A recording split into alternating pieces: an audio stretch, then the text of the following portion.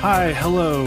It is Josh Bowe, one of the many editors over at MavsMoneyball.com, coming to you with another edition of Mavs Moneyball After Dark. I'm hosting Change of Pace for Kirk Henderson. Kirk is with me, but since I missed most of the first half and Kirk watched the whole game, I think, we figured it'd be better to kind of switch it up. And plus, I haven't hosted in a while, and Kirk has been a madman doing a lot, so I should probably pitch it a little bit more. So, Kirk, how are you doing tonight? I'm good.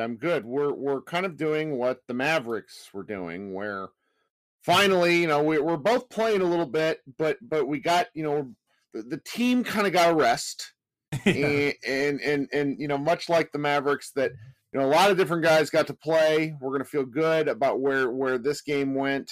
I, for one, am very pleased with the fact that for the first time in what feels like recorded history, the Mavericks did not play down to their opponent and came out against the Cavaliers, took care of business relatively quickly, just due to the roster. I mean, a lot of people are going to ask, hey, why didn't they sit Luka? Why did they do? Number one, they can't afford to lose. And number two, when you kind of get to the back half of the roster, particularly what happened kind of in the fourth quarter, the talent just falls off a cliff.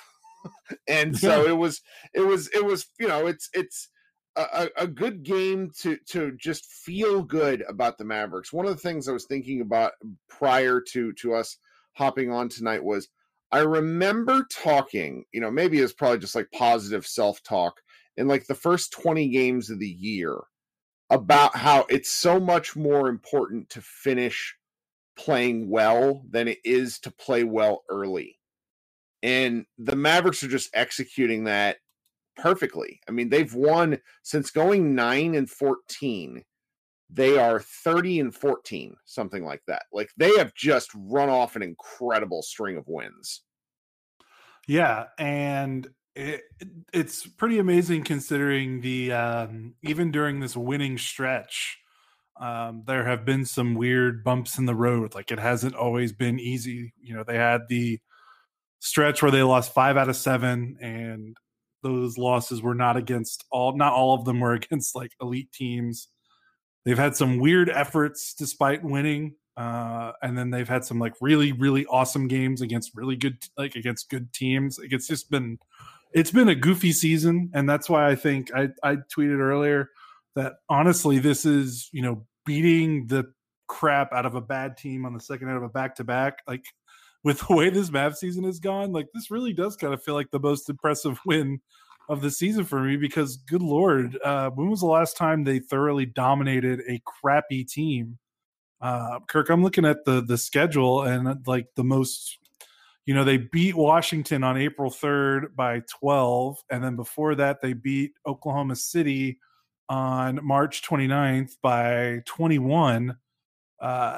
Since then, even against bad teams, they've kind of played with their food a little bit. Like, they've lost to Sacramento, and the 2 Detroit wins were not super inspiring.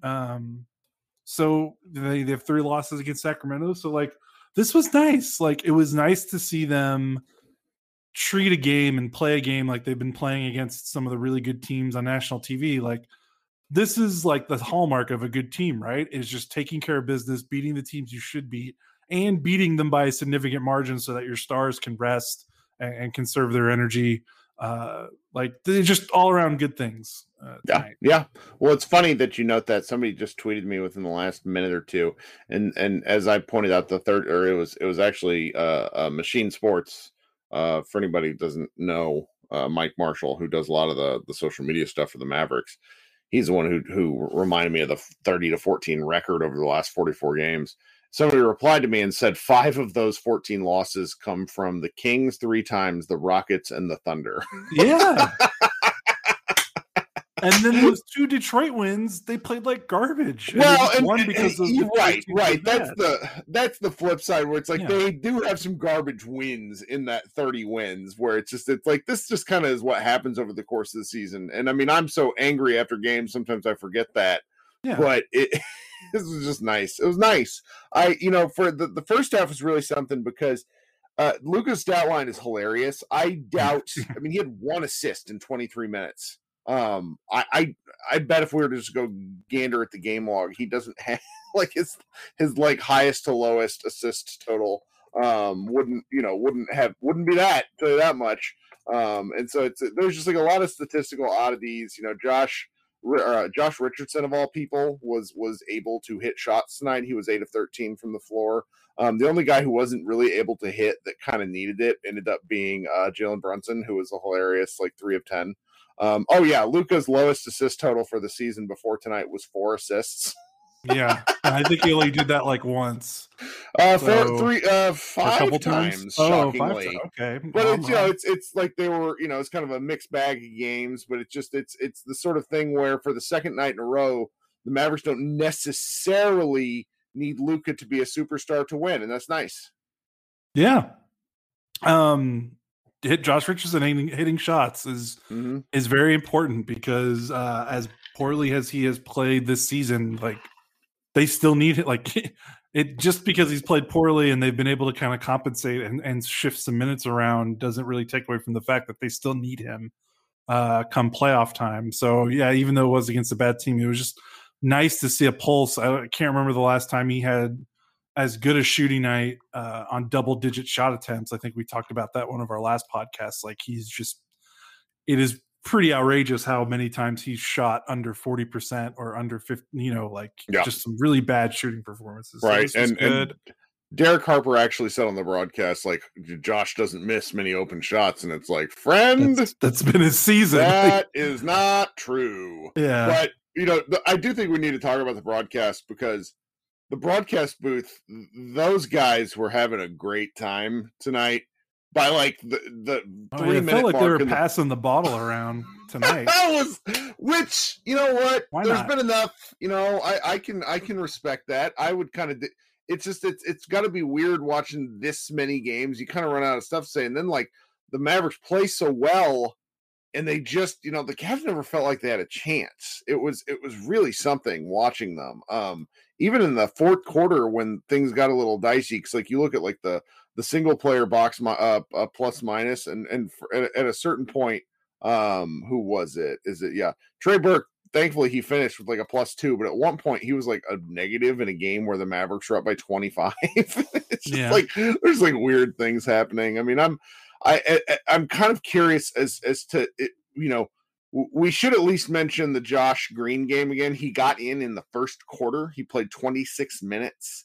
He had 5 rebounds, and Hank, a video guy from Mavs Moneyball, does a lot of his own stuff. Panda Hank 41 on YouTube mentioned that he likes watching Green track down long rebounds, which have been a problem for the Mavericks. And I don't know, Green's basketball instincts are so weird, but he does have a nose for the ball.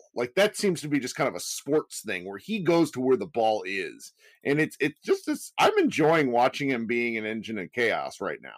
Yeah, it's exactly what they needed from someone on their bench with the way the rest of the guys kind of play. I don't know, I'm going to probably be a broken record with him, but he's the most athletic player on the roster, and it's not even close. You might say Willie Cauley-Stein, but I would argue that Green, just from a pure athletic standpoint, is tops on the roster, and you could just tell when he's on the floor and when he is kind of playing within himself in terms of not putting up really weird garbage floaters like he seemed to want to do his first, in the first half of the season, when he's kind of just focusing on what he can do really well right now. It makes a world of difference, and it makes a world of difference when he's playing with veterans and not playing with Boban or, the rest of the end of bench guys in garbage time. Playing next to Luka, I think really helps him. I've said it before, but playing next to guys that can kind of cover paper over his weaknesses, he doesn't need to be the best shooter. He doesn't need to create. You just be on the floor and just you focus that ball of energy in positive ways on the boards, on the defensive end. It's just been fun.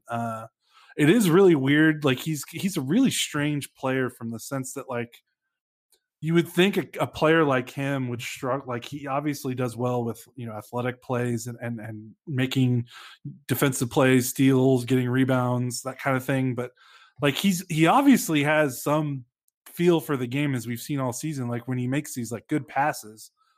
But then like the rest of his, like, you would think, okay, well, if he's got that, which is usually hard for rookies, especially guys like him and his kind of role archetype, you'd be like, oh well, what about his offense? Like the rest of his offense, it's like, no, it's not. It's not there. It's just strange. Like I haven't seen a rookie like him that's like like seemingly more polished than he should be in some areas, like his passing and his vision and his kind of offensive feel. But then like he's made like 4 out of 25 threes or whatever. Like it's just it's strange, but I'm glad that the Mavericks are getting him into games, getting him minutes, because that doesn't improve until he plays more.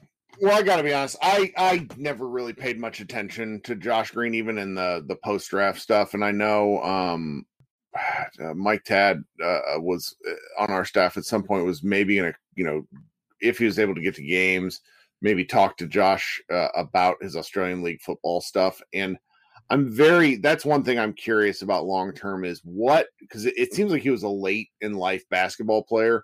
I'm curious how other sports influenced how he plays, because and I've just been thinking about this. The Ringer University has they have this podcast where they kind of talk about developmental players and guys who are figuring things out, and J. Kyle Mann was talking about how just sort of the homogeny of American basketball players and what that can mean, moving forward for guys that are like very niche in how they play.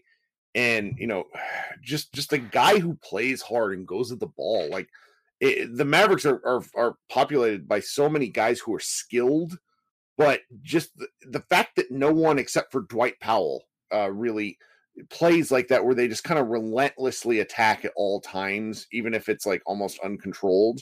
I don't know. It's going to be fun to see what they do with him, because I've said this in our chat a few times at Mavs Moneyball, but if the Mavericks can teach Dorian Finney-Smith to shoot, they can teach this guy to shoot. I feel very confident in that, big picture wise. Now, whether it works out with the timeline with Luka is kind of a different story, but given enough reps and opportunities, Green should be able to figure something out, because it's hard to remember now. Dorian could not shoot.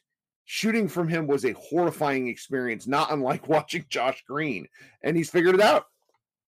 Yeah, and then the devil's advocate is Dorian played about 180 something games in his first 3 seasons in Dallas, and he got a lot of minutes. He got a lot of reps.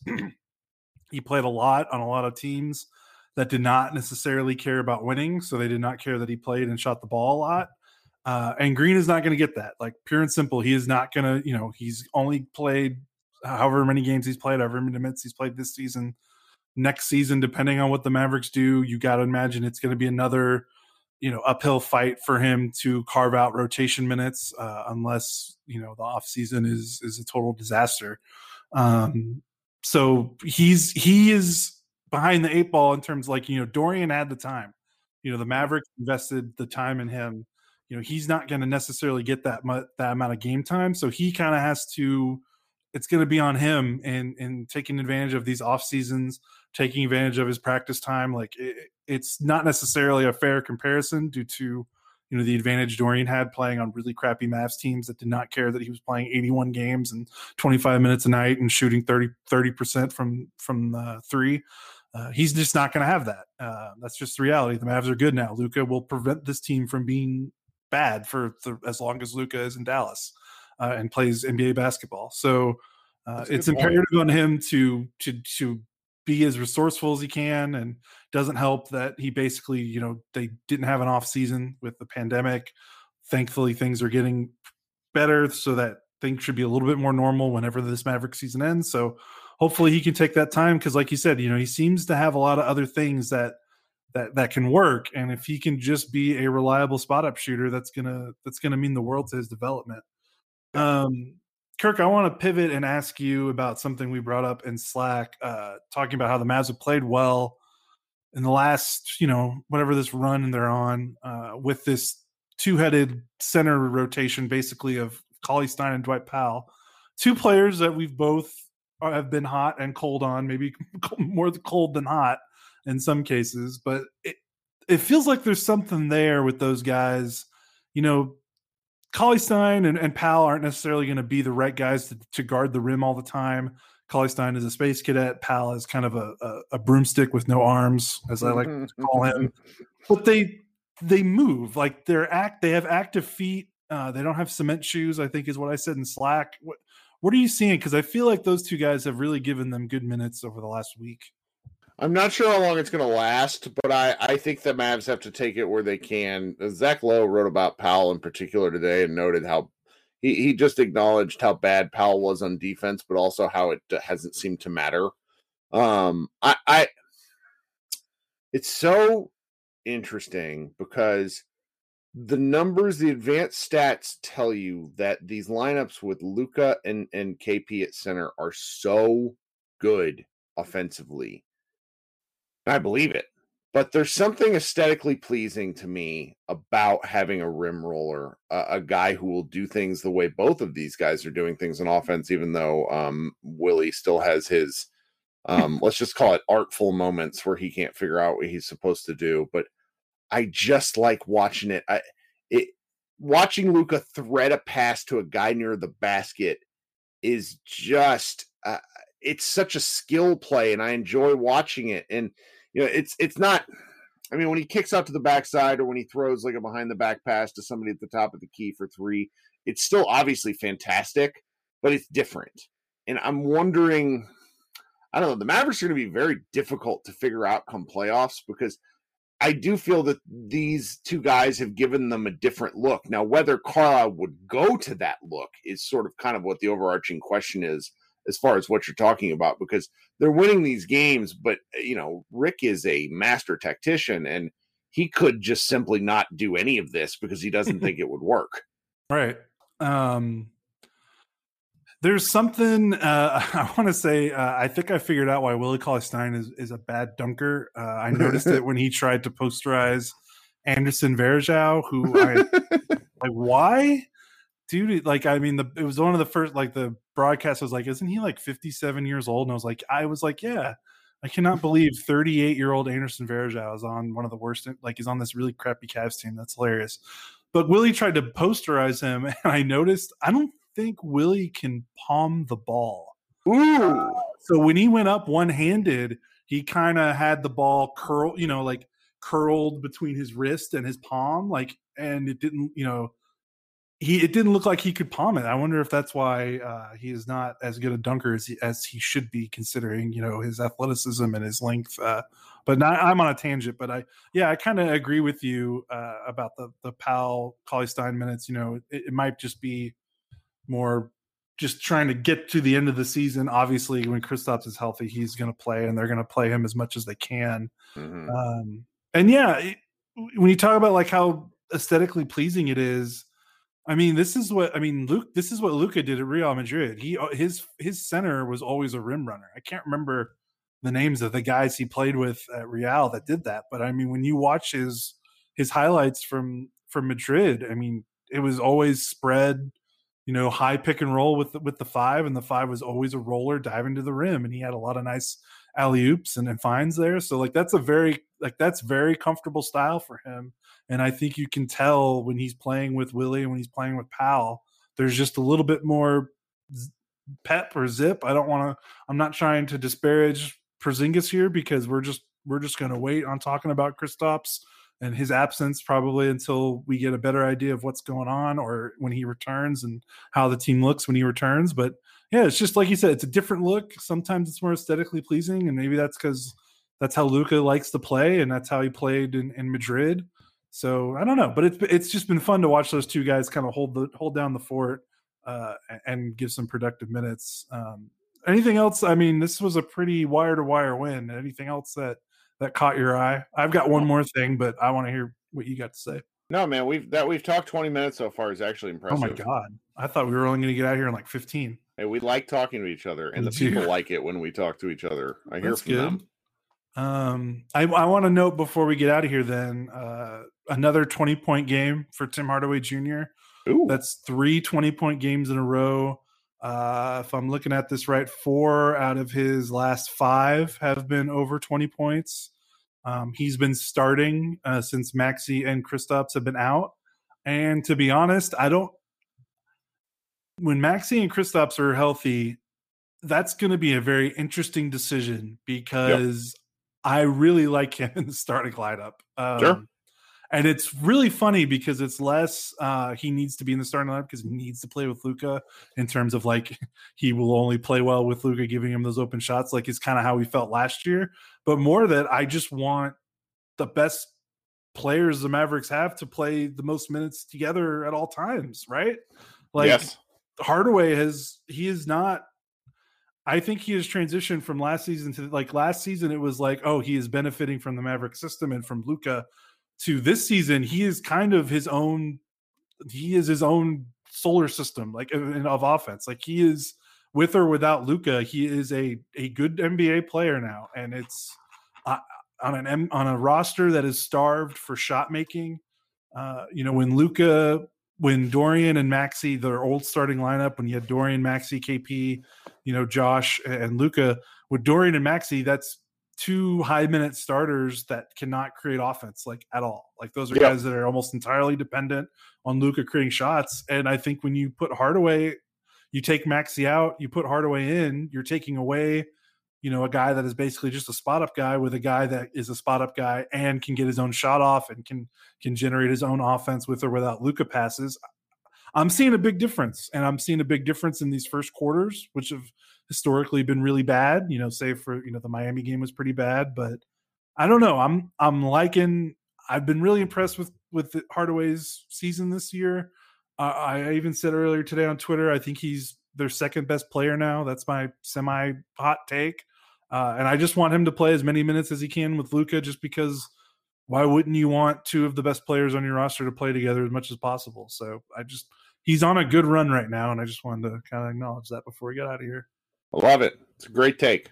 Yeah. So otherwise, you got anything else, or we can go? No. So for folks, just programming notes, I'm going to run a locker room after this. If you've not been joining these, you really got to. I mean, we're probably, I say this, I don't know.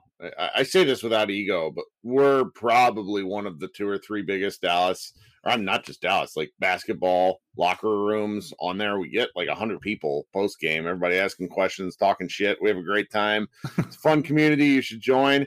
I've been posting them on the podcast feed. I know they're not for everybody, but that's why, I kind of post them and let people know when they are.